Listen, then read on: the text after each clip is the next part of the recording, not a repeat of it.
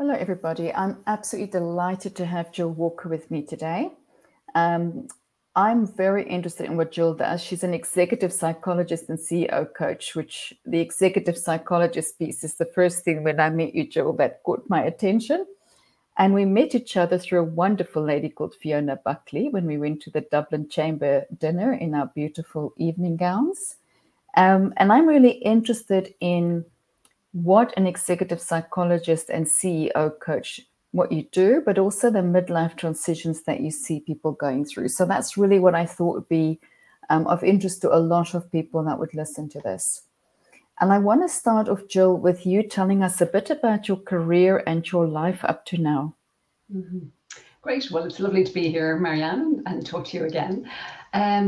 So I guess my background as a psychologist, I really am a psychologist in the person that I am. Like it's more than what I do, and I was very lucky to find myself in that as a career.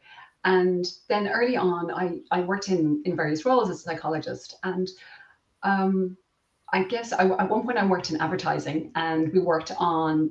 I was in Belfast in Northern Ireland, and we worked on it was around the time of the Good Friday Agreement. And one of the campaigns we worked on was trying to keep the peace in Northern Ireland after that, to sustain that. We also worked on road safety campaigns, the kind of consumer behavior stuff around getting people to wear their seatbelts or not drink and drive and things. And that was really when I noticed that making a difference was a really big part of my career. That's why I was so drawn to that part of the work that I did. And then when I worked in the Irish Management Institute here in Dublin, and that was really when I found my home in leadership development, helping people be the best that they could be. And my focus was really always on that piece around personal empowerment and resilience and that side of things, more than the business side, that personal side. Because me as a person, when I look back, it's funny how you can join the dots when you look back.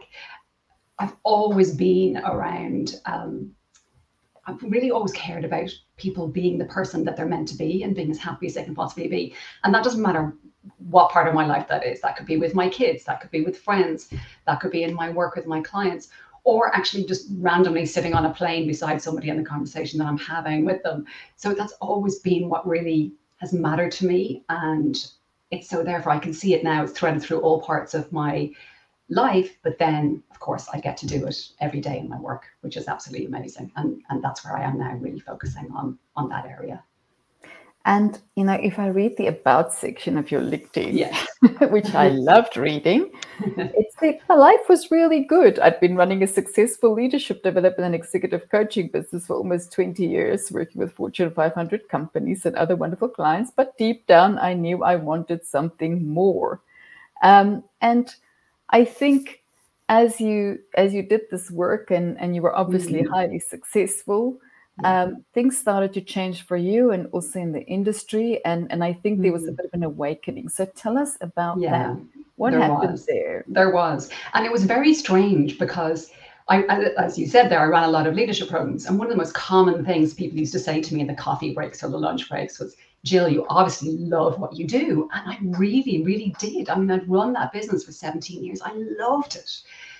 But something was starting to shift in me around that time. And I can see it now when I look back. And it was this sense of, I've got a really good life. There's so much that's great about my life, but it was a sense of wanting something deeper and more meaningful. I knew I could have a greater impact. And that's, so I know this podcast is about breakthrough, and that was my breakthrough. So I can see when I look back, it was coming for a while, as is often the case with my clients coming to me. They often, when they're talking, these thoughts have been around for a while. It's not a sudden thing, but then there might be a moment or a catalyst. And for me, my moment was I was on this course in London, really, really intensive coaching course, and over a year. And I was in this particular exercise, and I remember something just shifted in me. And it would have been brewing for such a long time, but I remember it was like something snapped in me. And I thought, I'm committing to this. I'm going to do whatever it takes to work in the way that I know is possible, and to work with clients in the way which I wasn't possible at the time, because I was running so many programs. I was doing executive coaching. I was getting involved in certain programs. I was teaching things, and it just wasn't possible. So that's when And 3 months later, I'd sold my business. And I so remember this moment because the lady who took over my business, she was a lovely person. And she was saying, Jill, do you not want to maybe hold on to a few of your favorite projects or a few of your favorite clients? And I remember the feeling at the time was so strong in me. And I was saying to her, absolutely not. I don't want a foot in the old camp. I don't want a safety net. And I hadn't at the time heard the phrase, but I've subsequently heard it, that if you want to take the island, you burn your boats. And what I was doing was I was burning my boats. I was ready to commit fully to a way of coaching, a way of working with people. And I didn't want to, I didn't want to have any compromise on that. And that's the way that I work now. So I committed fully to it. And that's the only way that I coach and the only way that I work now. And for me, it's not just my work. It's a radical change in the way I'm living, the way I'm being. And actually, when I look at it now, that journey that I went through is what my clients go through. They have great lives. I only work with highly successful people, but there's something in them that's going, maybe I want something more or a little different, or something doesn't fit quite right, or it's not as meaningful, my work, as it used to be. And that's the little voice inside their head. And I can see now that's exactly what I went through. So I know exactly what they're talking about when it happens. And I can see the icebergs. I can see what works. I can see what doesn't. Because I only work with people in this transition space at whatever point in that journey they are, but also I've been through it personally myself. So I know it. I'm very interested in that. I want to dig into that a bit more. I think that I remember when I did levels of work, early at JARC, and I started getting into adult development. People always said that, this is identity transformation, and it's incredibly uncomfortable, and it can be quite painful, right? Yeah. So because there's a bit of a disintegration and a bit of a curve jump that needs to occur. So tell me more about that, because surely people are scared and uncomfortable. Yes, absolutely. And one of the interesting things that happens, and this is the psychology of it, is that people often focus on the external change. So do I want to change my role? Do I want to exit the business? If I'm the CEO, do I want to still be the CEO? People often focus on the external change, and that's often what they come to me talking about. But when they make any change, if they do, like some of them don't, everyone's on a continuum. Some people, when they work with me, and many people actually stay in their role, but just make it way more aligned with their values and what is meaningful for them. But some of them who do make the significant outer change, that's where the identity change often comes in. So when they do that, they usually underestimate the psychological transition that they go through. That actually, like you wouldn't say this to them before they make a major change, because it seems quite daunting, but actually that's the easier bit. It's the psychological transition of that identity change. And I often think of it as that messy middle. It's often called the liminal space. And I think of it like, if you were swimming across a river, it's the point where you leave one bank, so that identity, but you haven't really reached the other side. You're not in that new world, that new way of being, that new way of living, that new identity. And that messy middle is really a tricky space. It's where self-doubt can come in. It's where high achievers get really impatient, because I only work with high achievers. So they're used to doing everything really fast, faster than anybody else, better than anybody else. And when they're in that messy middle, it's a tricky space. And it's easier not to be alone during that, to have somebody or people that are supporting you in that, because that's a bit where it's very tempting to go back to what you used to do and not stay the course, particularly for, as I say, high achievers who want to do things fast. But there is great stuff on the other side of that, of staying with that piece. Yeah, for sure. So how do you help them through the messy middle? Well, first of all, tell me how they get to you, and then secondly, how you help them through the messy middle. Well, usually they come to me, the two most common things people say to me when they reach out to me in some way is either they're talking about what's next. That's a very common thing, which is why the tagline for my business is what next after success. So they often say something like, I'm wondering what's next for me, or what this next stage of my life is going to be. Or the other thing they usually say is, I feel like I'm at some kind of crossroads. So they're very often thinking about it from a work perspective initially. That's sort of why they reach out. And they're wondering, do they want to keep doing what they're doing, or they want to make a change, and so on. Then when we start working together, it often gets, a little more into like that inner part of what truly matters to them, what they truly want in their life and their values, and are they living the way they want to be living? Because very often they've been rewarded and validated so much for their success, for all that external achievement, that it's quite hard to unhook from that, because society wants you to keep doing it, and your organization wants you to continue on as the CEO or the COO or whatever it might be. So And then we have inner drivers. There's a reason. What I often describe it as the very things within a person that create that level of success are often the very things that make it harder to unhook from it if you want to go a slightly different direction or you want to prioritize other things in your life.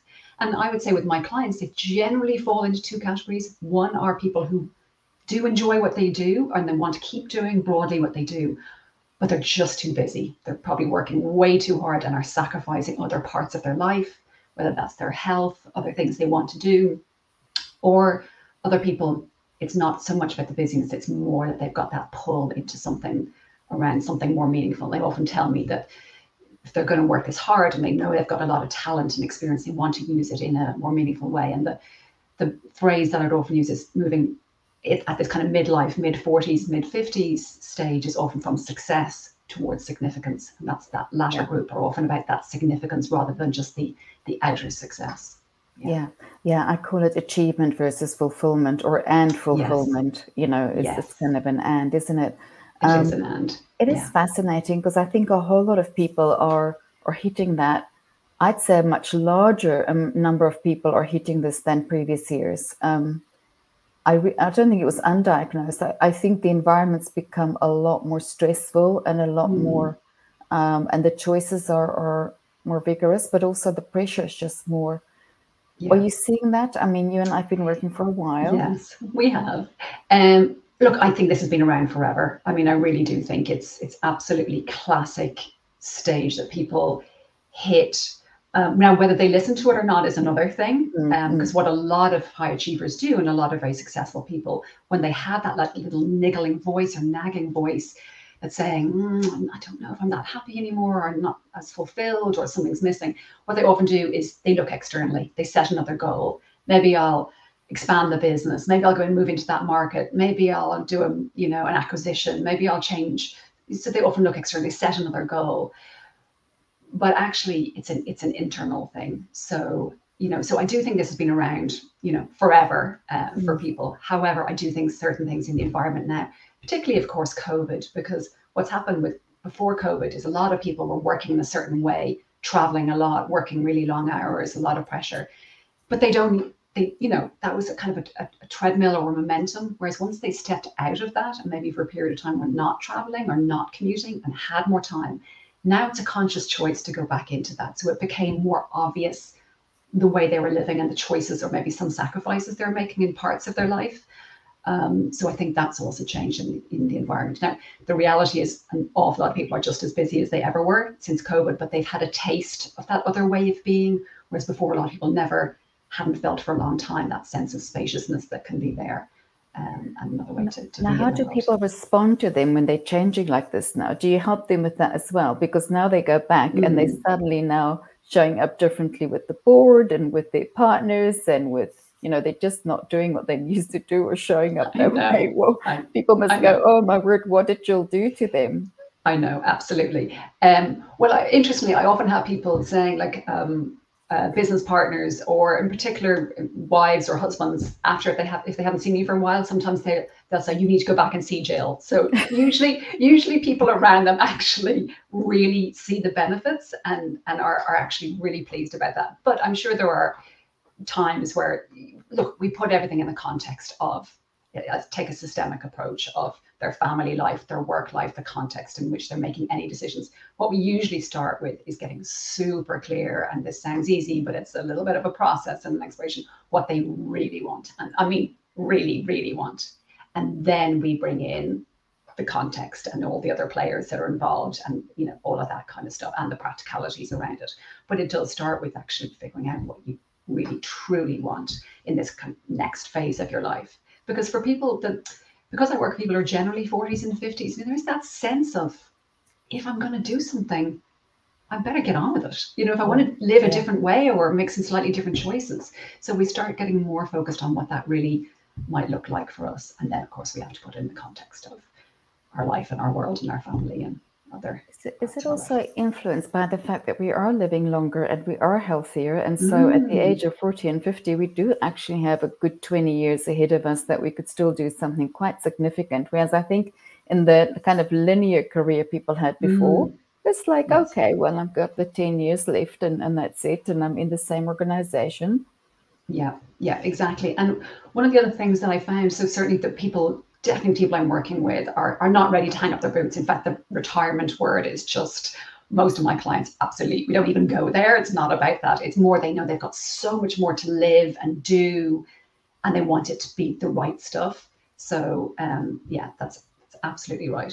So that part of really wanting to make the most of that next bit might well be a quite chunky period of time. Yeah, for sure. Have you For found that sure. some people, I find when I ask them about purpose and values, they really just cannot tell me. It's like they don't know what they want. Do you find that some people really struggle to say Totally. what they want? Yes. There's quite a few reasons for that. So one is I often try to bring purpose down a little bit. I think words like purpose and meaning can end up being so lofty and up here, and you think, if I'm not curing cancer, I'm not living Yeah. meaningfully or with purpose. So I try to really bring it down from that and what feels right inside. And then the other reason is a lot of people that I work with, they're very good at what they do, and work is quite often quite a dominant part of their lives. So even when I ask them a simple question like, what brings you joy? What do you love doing? Sometimes they are a bit like deer in the headlights when I ask them that question, because they've just moved away from that. They're used to pushing through, getting stuff done, doing whatever it takes, and no better people to do that. But they can often be a little bit more moved. I mean, they can tell you the simple things like I love playing tennis or I like watching rugby or something, but anything a little bit more than that, because they've often moved away from that. So part of their journey is often getting back to doing things that bring them joy, that are just for their own sake, not for an achievement. So there can be quite a myriad of things that can add into that complexity around what looks like a simple question of what do you really want, but there's quite a few layers to it. But I definitely feel that words like purpose and meaning have to be brought down into kind of a more tangible, easier, more easily accessible. Because my personal view is that things that energize you, when you feel alive, when you feel joyful, those are often the breadcrumbs, those are the clues that start bringing you towards what's truly meaningful. Whereas it's not an intellectual exercise, and often it's more of an exercise of uncovering what's actually already within you, more than discovering this totally new thing that's out there. Everyone I work with, really, they're actually just rediscovering and connecting back in with what's within them, what actually lights them up, and what might bring them towards a path of more meaning and fulfillment, rather than it's some external thing over there. So how long does this process take? It's different for everybody, but I don't do quick fix coaching. So I would work with people for a minimum of 6 months, because with this sort of thing, you're digging into the layers, you're really getting into what most people say to me when they come is that they're really trying to set themselves up for the next phase or stage of their life. So it's not like a quick problem they're trying to solve over here. It's actually really trying to set themselves up for that. So usually a minimum of 6 months. Some people I would work with for a year and a half, something like that. Yeah. I think that's right. I think there's very different types of coaching, and this is a very specific type of coaching. It's not a performance piece of coaching, which it could be, but I think people have to be very clear about what type of coaching it is they need. Yes. Jill, how do they know they get a good coach? Let's say they're sitting there going, oh, that sounds like me. But how do they know what is it? Because there's so many coaches, and I just sometimes see very dismal results. Well, I mean, on a personal level, obviously there has to be that connection with somebody. So I often find people will have looked me up or have seen my posts on LinkedIn or something, and they'll just say, I really resonate with what you're saying. So you've got to find the person that's on your wavelength. So like there's all different types of coaches out there, and there's the right coach for everybody. So I always say to people, my kind of coaching is not for everybody. It's just not. But for those people that it's right for, it's really, really right for. And that's the same with any coaching. Like somebody might need a performance coach, and that's totally fine. That's not the space that I work in. So, and then of course it is around, the person's experience and their background and credentials and so on. That is an important factor too. But I think the person usually, my kind of work, they sort of know. They know if they are reading my stuff and they feel like she's on my wavelength. This is exactly, they often just say, it's exactly what was in my head and that sort of stuff. And then so we're on the same wavelength in terms of that. But yeah, you do need to make sure that the coach is right for you and has the right experience. Yeah. What would you say to younger people as they start off their career? Because they're all going to be barreling towards this, or the high achievers at least, like they're now in their 20s and 30s, maybe 30s, barreling towards this. What would you say to What them? advice would I give them? Well, I do think this is a stage of life type of coaching for sure. So it's not going to be relevant earlier, and there's probably not a lot you would do to preempt it too much. But the biggest thing I would say is whatever age this starts to happen, my biggest advice would be to listen to that voice that's inside your head. So that little nagging voice, if it's whispering to you, if it's saying something to you, actually pay attention, because what a lot of people do, as I said, is they just get busier, they set another goal and so on. And all that does that, I can promise you, that never solves the issue. It just pushes it down the road. It just means you're busier for a while, you're distracted with the next thing, but that voice doesn't go away. So I'd really say listen to that voice, listen to what it's telling you, be with it. And actually, I find interestingly, a lot of the people that I work with, it's often the first time they've really dug deep and thought about what they really want. Because what's often happened is in the earlier stages of our life, we often have goals in front of us. So we want to get established in our career. We've got goals in terms of moving up the ranks in an organization, or if you're an entrepreneur, maybe creating your first business, exiting your first business, creating your second business. There's usually, and then personally, it might be things like buying a house or buying a bigger house, or raising children. All of those, we've often got those things in front of us. Where I often work with people is they've got to a point in life where there isn't the next obvious goal in front of them, the next thing that's keeping their focus. So then they're like, oh, well, what do I want to do? And what does make me happy? Now they're really having to think, as opposed to the distraction of the achievement. So for younger people, they're on that, building their success, building their career, building the other parts of their life. And that's totally fine. But I would say at a point where that little voice starts to come in, pay attention. It's got something important to tell you. And we often hear about the midlife crisis. I talk about not midlife crisis, but midlife questioning. But the questioning stage, which is where people are usually when they come to me, precedes midlife opportunity. It's such a fantastic and gorgeous opportunity if we listen to that voice and listen to it and pay attention and actually work with what is actually going on. There is that opportunity on the other side. But the reality is there is a questioning phase before we get to there. I really like your repositioning of it as midlife opportunity, because I think so much negativity sits around this midlife crisis. The word crisis makes it feel really awful, doesn't it? Yeah.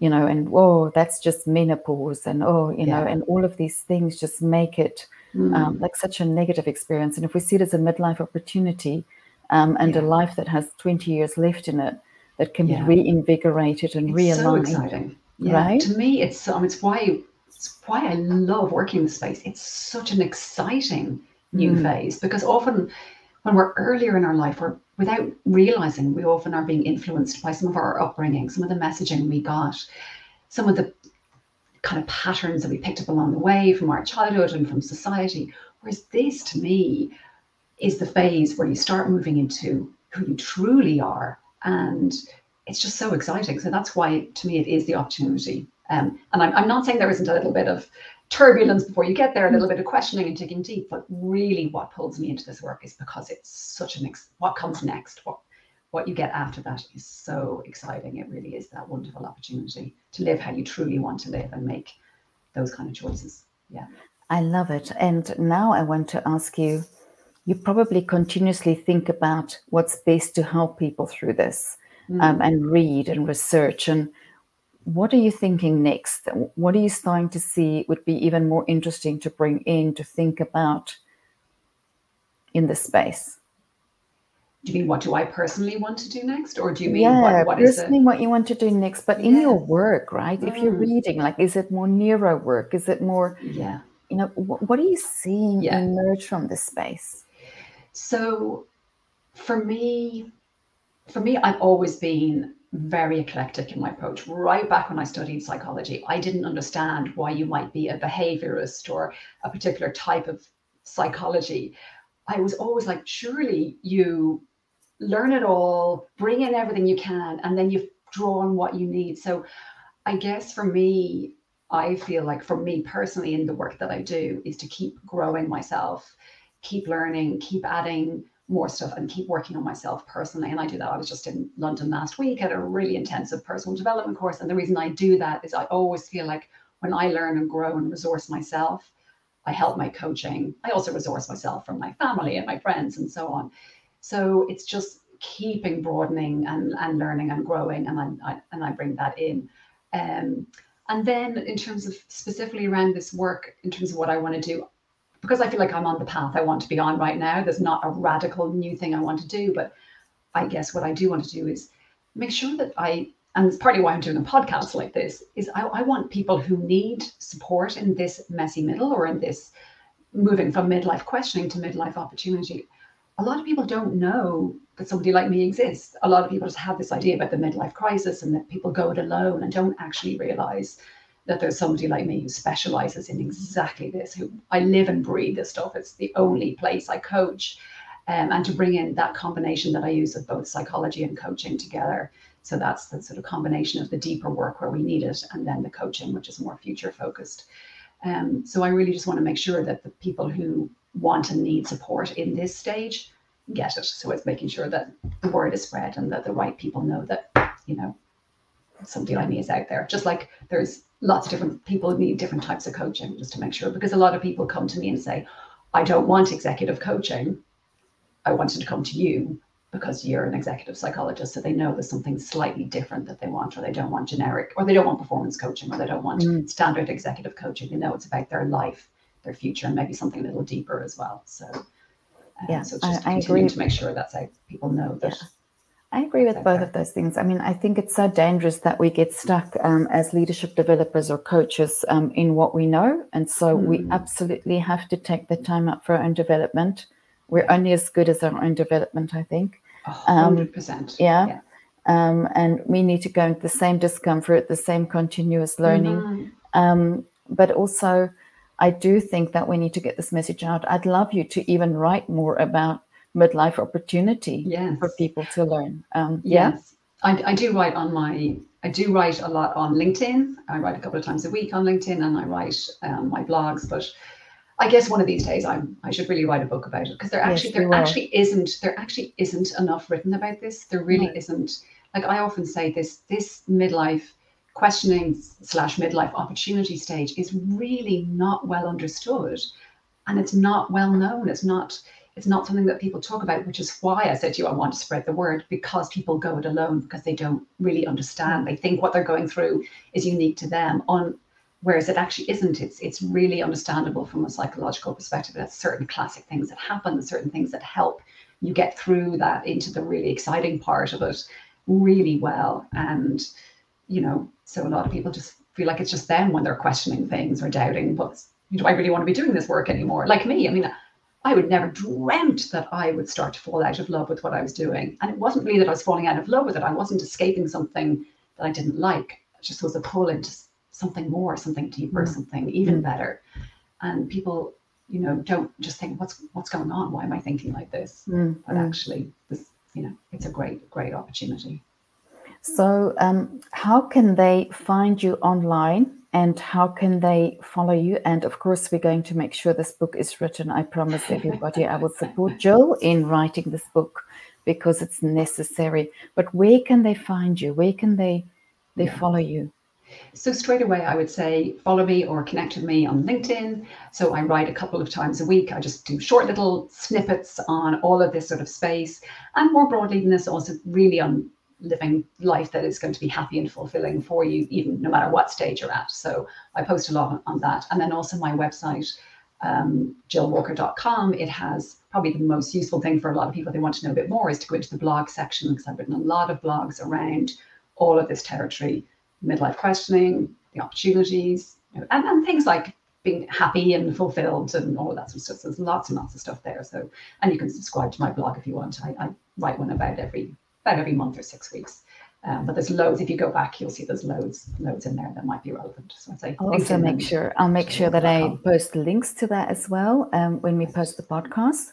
I can tell you that the LinkedIn posts are fantastic. They're very honest. They're very beautiful, and there's always a very beautiful photo of you with it. Any final thoughts? Anything you haven't covered? I would say one thought is, if you are going through this, is giving yourself just a little bit of space around it, because typically the people who are in this, starting to have these thoughts, are very busy people. So I would say it doesn't matter how you get a little bit of quietness in your life. It could be going for a walk. It could be you like to meditate. It might be you like to sit in a nice cafe with a cup of coffee. It could be fishing. It really doesn't matter. But if you're starting to wonder about, do I really want to be doing exactly what I'm doing for the next 20 or 30 years, and those questions are starting to percolate up a little bit, then I would say a little bit of space or stillness is usually when we start to get a little bit more clarity. Whereas when we stay in the busyness, what happens is we're busy and we have the thought and it pops up, and then we have to keep going, we have to do stuff. And then the thoughts are just going to keep popping up. They don't go away. So I'd say just go into whatever that looks like for you, with a little bit of your own mental stillness. And often we know what might be the next step for us. We don't need to figure out the whole thing, but what might be the next step for you. And that's often really helpful for people. Yeah, I've been through a couple of these transitions, let's say at least two. And I just remember sitting, making that time, but taking a book with me, either a big book or a smaller book, and just starting to write things that would, make, because I needed to write it down. And I didn't do anything with it. I just looked at what was emerging over time and what was interesting for me to read, and what kind of people I really had a joyful conversation with. Just let it emerge a little bit, even over a year. Right? Exactly. And that's the thing I often say to people when I first start working with them. The first part is figuring out what you want. You don't worry about acting on it yet. You're just trying to figure out what brings you joy, what is meaningful for you, those kind of questions. It doesn't mean you have to pack in your job or anything, but it's information to know what actually energizes you and drives you and might be part of the next 20 or 30 years of your life. And then once we know that, we can decide what we want to do about it. But sometimes we block ourselves by thinking, I can't do that and I can't do this, or, whereas actually it's just being with it. And as you say, writing down is brilliant, especially for people who have quite busy minds. I think writing can be really powerful, really helpful in terms of actually saying, oh, that's what's coming out. It can be really, really helpful. Yeah, for sure. Absolutely. Look, I have one more fun question and then I'll wrap up. And you know what the question is, and you know what you can't answer. If you were stranded on a desert island by yourself, what is the one thing you could not live without? And it cannot be your husband or your children. I know. You tell me that it couldn't be my husband, which is my first thought. Unlike you, it wasn't said that, it was just because I can't imagine being I'm sure there's lots of lovely things about being on an island, and I'd love to share that with a person, because that's the kind of person I am. But I think it would have to be music for me, because for me, music, I actually create, I have an inspirational playlist, and I put songs in there all the time that affect my mood. So I have certain songs that make me feel really calm and chilled, and I have certain songs that make me feel uplifted and joyful. I have certain songs that make me feel confident. So they always affect my mood. And if you think about how powerful music is, like you might be driving along, you switch on the radio and a song comes on, you immediately feel happy. So it has that instant effect on our mood. So I love to have songs that the lyrics and the melody have an impact on my mood. So I think if I was living on my own on a desert island without my husband or with anybody else, I would need some things that impact my mood. So I think music and my playlist, I think that is would be the one. Brilliant. Absolutely brilliant. I wish I'd thought of that. Now, what I take out of this conversation is that a lot of people are feeling this way, but they don't have to stay in that place. That they really should start to just make that space for themselves, to start to think about what brings me joy, what energizes me, what de-energizes me, and how might I start creating that. And I can create that even within what I currently do and where I'm at. I can redefine that, or I can really create something different for myself, because I still have a lot of time. There's so much opportunity in this, but that there are people like you who specialize in this, that you don't, I think a lot of people, just from my experience, and I get asked a lot, which coach should I use by my clients? Because as you know, I don't do individual coaching. I do more the systemic leadership development work. And so often I say, but first tell me what you want to be coached on. Tell me what the outcome is you want to achieve, because I can throw a whole lot of coaches at them, but I don't think before I knew you, I had a lot of options to say, you know what, Jill Walker is the person you need to go to. You need an executive psychologist and CEO coach to work this bit out. You don't need a performance coach. Some people do. You don't need this type of coach. This is where you're at. This is what I think you need. And so I want to thank you for doing this work. I think it's really important work that you're doing. Well, thank you. I mean, I feel I absolutely love the work that I do, but I also feel incredibly lucky to do it and to be with people on that journey, and also, to be honest, see the outcomes. Like, I see what happens on the other side of it, which is why it's so lovely to work with people for a period of time. So you see what happens next, and I feel incredibly lucky to do this work. So I'm so lucky when I go back that I actually found my way into psychology and then found my way into this. Yeah. It's a real privilege. This is really truly people's lives, people's happiness, and to be honest, the ripple effect that happens. I also see the ripple effect, whether that's within a family, children, with colleagues, but the ripple effect that happens when people do this work themselves, to be honest, with some of the people I work with who choose to go into something more meaningful, the ripple effect in terms of the knock-on effect when they use their incredible intelligence and talent, and sometimes their influence, if they're well connected, to do really good in the world. And that's just incredibly rewarding for me as well, that to see them personally happy, but also the good that can happen in the world as a result. Thank you so much for spending this time with us. I'm sure everybody will enjoy this conversation very much, Jill. Thank you. It's lovely. Thanks, Marianne.